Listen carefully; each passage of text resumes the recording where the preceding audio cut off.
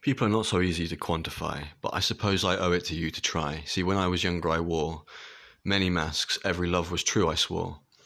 But the truth is, none would last for me, as I'd already established a wall-like boundary. But now I'm out my armour. I may not have been in the last round, but once again I will try to charm her. For once it's not pretend, I would never hurt so dear a friend.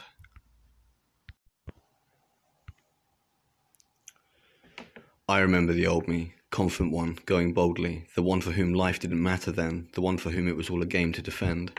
It took the loss of my mind to see clearly, and in some ways I can see it cost me dearly. I was abused at a young age, and so performance, lies, took centre stage.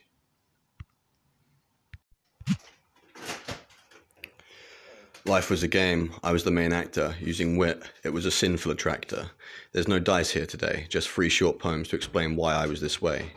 Never more, never less. The old me only wanted to impress. See, I never understood how to feel. Life was a cruel joke, so how could any of it be real?